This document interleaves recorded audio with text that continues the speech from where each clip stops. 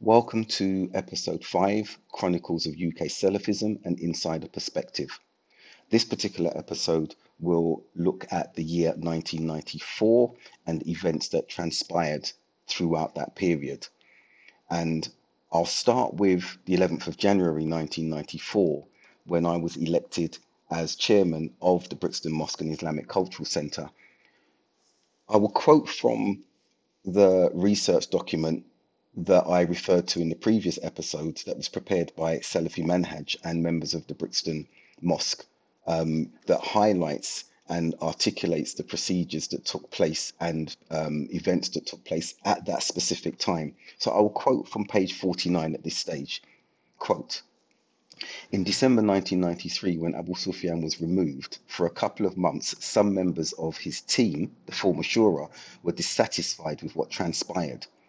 The committee of elders and arbitrators chose Abdul Haq Baker, and he initially did not want the position as the other Salafis were not involved.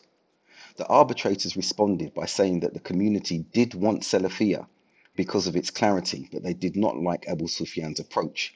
The arbitrators emphasized that if Abdul Haq Baker did not accept the position, there would be more than likely a serious confrontation and possible violence as emotions were running high and there were people waiting in the masjid for a decision. Abdul Haq's contention, Abdul Haq Baker's contention, was that the arbitrators had selected three individuals who were not Salafi at the time. Abdul Haq Baker was therefore put in a very difficult position, which he had to wrestle with and also look at the bigger picture for the community based on what he held to be best at the time. Eventually, the elders became more receptive and had put aside much of their former allegiances with Abdul Malik Trinidadi, Faisal, and others, and many others returned to the masjid when progress was being made with the community. Close quote. I recall that occasion very well because I was called to attend the mosque, having distanced myself from Abu Sufyan's Shura. As I've mentioned, I was not very happy and did not subscribe to the manner in which they were dealing with the community. Now, when I attended, the arbitrators called me into a private room, which was the sisters area. It was made vacant for that particular purpose, and told me that the non-Salafi contingent of the community had voiced their preference for me to become the chairman, Amir, as they quoted or cited in those days. I declined this and was surprised because my um, contention was that they were ousting Salafi leadership and Shura, despite the fact I disagreed with their approach, and they were electing a Salafi who had the same beliefs and methodology as those who were outgoing. And they mentioned, as was stated in that document, they preferred someone from within the community who had an altogether different approach to Abu Sufyan. So that took place at that time. The arbitrators were actually agreed on by both parties, and from the Salafi contingent and from the non-Salafi contingent. And so their final decision was accepted. Now, as I developed and grew into the position, I continued with my other activities, my activism at that time. And so on the 28th of January, I see from a cassette that I have in my possession, I delivered a study circle in Croydon entitled Taking Account of Oneself. On the 3rd of April, 94, I have my notes here that I delivered a lecture entitled Paradise or Hellfire, The Choice is Yours in Middlesbrough. And on the 23rd of that same month, I delivered a lecture called The People of Misery, based on our Risala at Tabukiya of Ibn Qayyim al Jawziyah. That was a study circle. Now, another significant event for me at that particular point was a visit to my home from Abdullah Faisal. Abdullah Faisal, as you know, was espousing Takfiri views by this time, by 94. However, to put that in context and his visit to my home in context, it wasn't a threatening visit at all because we had established a relationship Prior to this, we worked in Islamia schools, Yusuf Islam's flagship school together, where I was head of personnel and legal work for Yusuf Islam. Faisal was an imam and teaching religious studies. So we knew each other from this particular perspective. But preceding that, in 93 for a period when the Morabitun leadership, sorry, 92 leading up to 93, the Morabitun leadership had banned lessons for us as Salafis from Brixton Mosque, and they were moved to Surat Abdul Malik's home. And Faisal, who professed the Salafism at the time, was teaching us in Surat's home. However, those study circles came to a rapid conclusion when Faisal started petitioning us to violently overthrow the Morabatun leadership in the mosque. And that would be, as I said, early 93, that led to Black Sunday, I would dare say. We disagreed with this perspective. We even spoke to one of the scholars that he told us to contact, Sheikh Jibrin, at the time in Saudi Arabia, who totally rejected this approach and said no student of his had that sort of approach.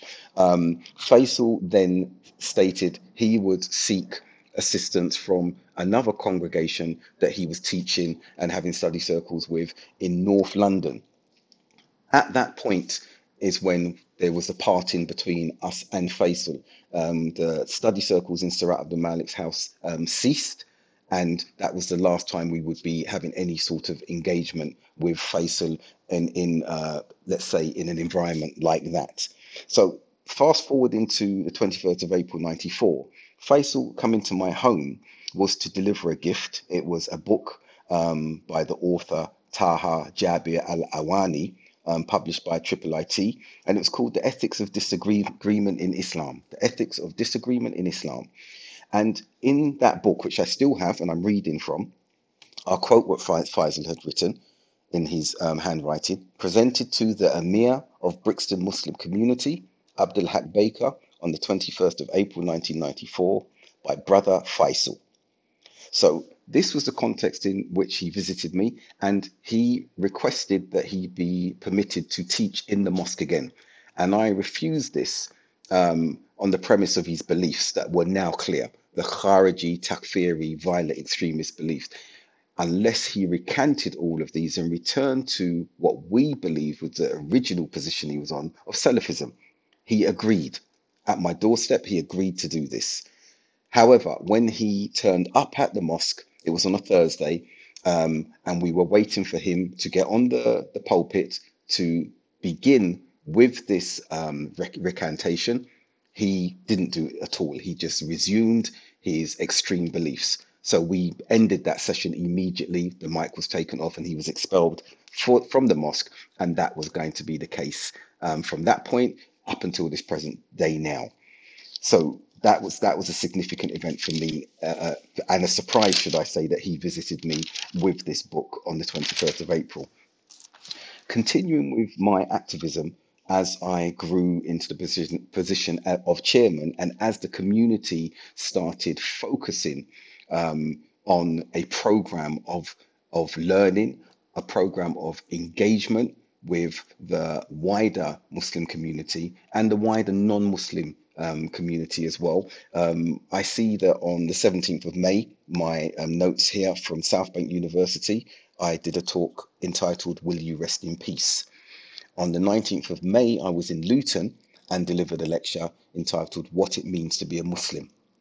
And I'll quote some excerpts from some of these, but this particular one in Luton, I wrote as an introduction: many people today are judging Islam by the behavior of Muslims, which is far removed from the previous and better generations. My obvious reference to the pious predecessors, pious predecessors, Salaf Saleh, in that instance. On the 11th of August, I delivered a lecture entitled Imitation of the Non-Muslims, the Arabic word kufar, based on Sheikh Nasser al-Aql's book. And quoting here, I stated, many of us today feel inferior as Muslims and really have a longing for the glitter and ways of the non-Muslims.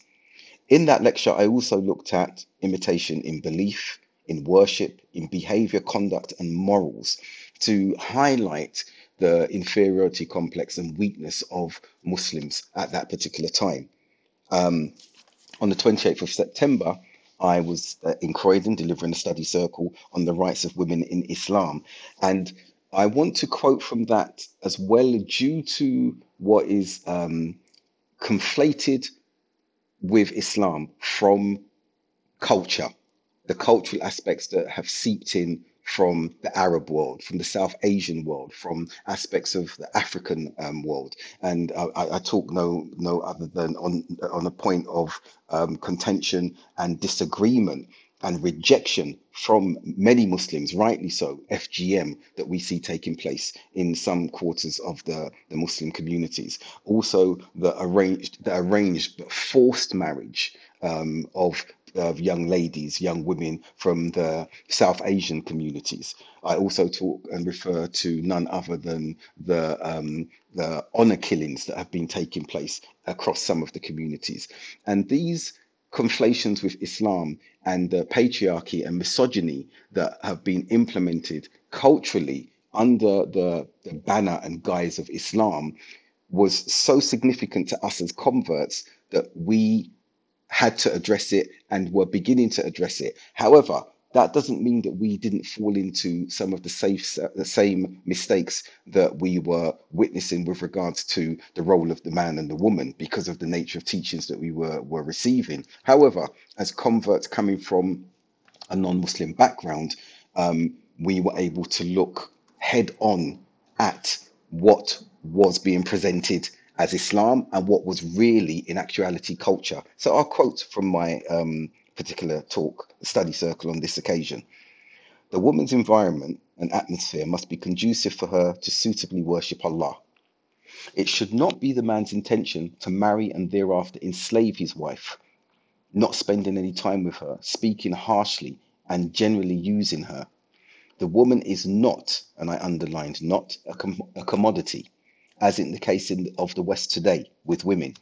The fact that the woman maintains her surname in Islam is confirmation and indicative of the fact that she is not a chattel, not a commodity. Close quote. These are some of my introductory notes to that particular talk on the 28th of September. Continuing with my activism and program throughout that year, on the 19th of October, I was in the University of Bradford delivering a lecture entitled The Key to Paradise.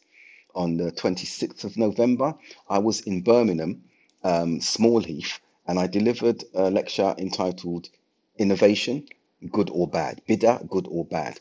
And I want to pause at this particular point because some of the attendees of that particular lecture are now members of a very divisive cult that I've referred to and alluded to in the previous episodes. And those individuals that were attending, they attended at a time when there was more unity and solidarity among us as Salafis, but there was a distinct absence of individuals who have really fueled this cultism and division and dissension amongst the Salafi communities and beyond. For example, Abu Khadija, Abdul Wahid Alam, was not present up until this point in the Islamic, Salafi scene, should we say. He was not present. He was not even Salafi. And if you were to ask those of his associates who are with him now, but were present in this lecture and present during the early 90s, if they are truthful, they would confirm this observation that I'm expounding upon now, that Abu Khadija was not around during this particular period. Neither was Hassan Somali, neither were a few others of them, with the exception of Abu Hakim Bilal Davis, Yusuf Bowers. They were present. So if these two individuals were to be asked about the presence and involvement of Abu Khadija, and some of these individuals I've just mentioned, they would attest, if they are truthful, that these individuals were not to appear on the scene for another few years. But I digress. On the 14th of December, I delivered another lecture in Birmingham on the subject of Christmas. And then the one final lecture that I would refer to that I have written on the cassettes in front of me, 1994, but I don't have the day or the month, was a study circle in Croydon again, entitled The Traps of Iblis. So my evidence before me now shows that 11 talks, study circles were delivered by me during 1994. I will refer now to personal study, and I will go chronologically through these as well. And on the 19th of February, 94, I see my notes here on the characteristics of Ahlus Sunnah wal Jama'ah, which were based on recorded lectures of Ali Tamimi. And I want to quote an aspect that we covered on jihad and the false concepts of jihad to juxtapose this with what was taking place at the time with some of the extremist protagonists. Abdul El Faisal, I've already mentioned.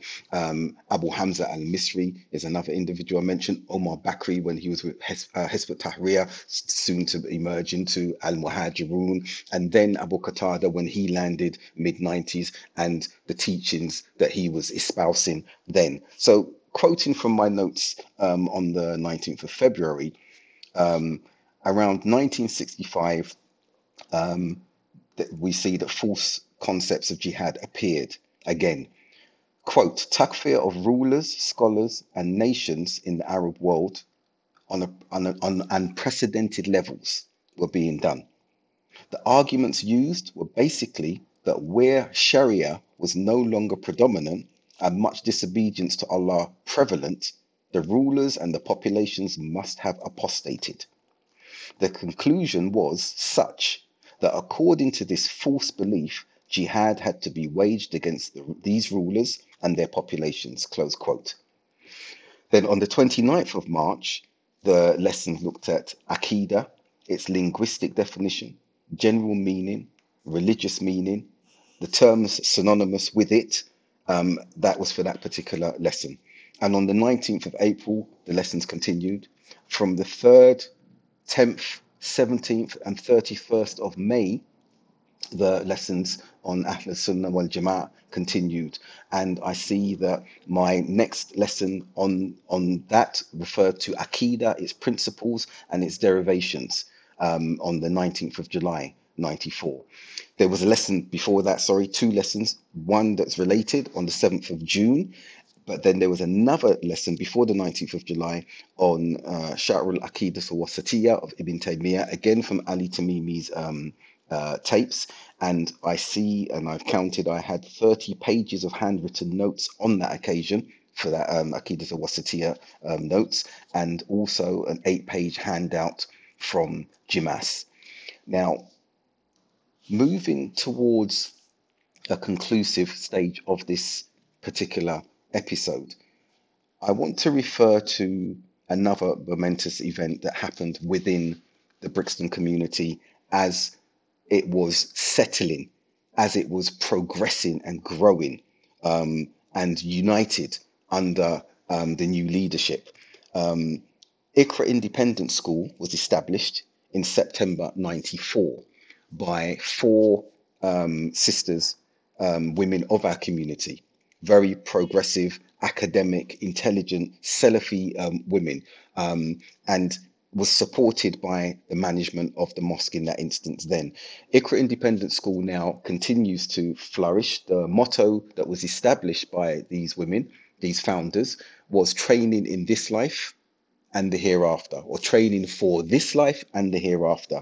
It's now part of an academy. The school has grown and it continues to receive outstanding awards from Ofsted. Looking at the global climate now and events that were occurring in 1994. In April, the 6th of April, the Rwandan genocide began with the assassination of the president. On the 22nd of April, 7,000 Tutsis were slaughtered in a stadium by the Hutus. On the 10th of May, Nelson Mandela was sworn in as South Africa's first black president. And I'm referring to these events in Africa for a reason. And that was that due to our idealism and the second stage of the convert's cognitive development framework, that being the youthful, formative, idealistic stage, we as growing Salafis did not pay much heed or attention to these huge events that were taking place in Africa. And instead, our focus or the focus of those who we were learning from was more towards, I would say, uh, what we thought was Islamic in its entirety had smatterings of cultural aspects to it. So, for example, there was always the focus on what was happening in Kashmir and in Afghanistan, this Muslim focus. And I would argue at this particular juncture that when atrocities have been taking place as Muslims, it's irrespective of whether the victims are Muslim or non-Muslim, there should be a concern. This is what the Muslim Ummah, this is what Muslims are about with regards to their charity, with regards to their aid, with regards to their support. But we saw an absence of focus on anything to do with Black issues, African issues, African Caribbean issues, African American issues. There was a lack of focus completely. And in some instances, that caused consternation amongst the wider Black Muslim community that we were interfacing and interacting with. Some who accused us of becoming Arabized due to the dress that we were wearing, the thobes, and the way we were wearing the scarves, which we interpreted as Sunnah. But we, in some instances, there has to be a concession that it was an aspect of Arabization. Other individuals and sisters moved towards wearing shawar kameez, the more South Asian dress that's predominant amongst the Pakistanis. Others started dressing in similar attire to the Somali community and some particular cultural emphasis from other communities. And that oversight on the Black communities and Black issues was something that was going to come back to us later on. But our ignoring it, our oversight of it, I think was a mistake from us as converts, as African Caribbean Muslims. And the little emphasis that was played, some would argue, was due to the racial climate and the racial mosaic of the Muslims in Britain at the time. Issues of racism were prevalent, which surprised us, but our idealism was what we were holding on to. And I want to quote from the Black Sunday event on the 2nd of May, when one of my close colleagues and associates, Abu Sophia Talib, stated during that Black Sunday event, and this underscores the idealism and the second stage of youthful development that we were at. He stated, we have we have to come out of this concept where we see ourselves coming from a Black community, a white community, from an Arab community, and understand that the only community in the eyes of Allah is the Muslim community. Brixton itself is a microcosm of the whole Muslim Ummah, not just a little parcel here in southeast London. Close quote. Such a statement is real in its idealism and what Islam espouses, as we see in Surah Hujurat. However, the reality was altogether different amongst the Muslim communities and continues to be altogether different with the racial divide that exists within Muslim communities across the UK today. And I'll conclude on that particular point, again, underscoring that identity as Salafi Muslims was significant. However, that identity is not one that should remove conducive elements of our cultural mosaic, because we saw that that didn't happen amongst the South Asian communities, the Somali communities, and the Arab communities. And so the question remains is, why was there that removal and that encouragement to distance ourselves from our local British urban Black communities or cultural backdrops?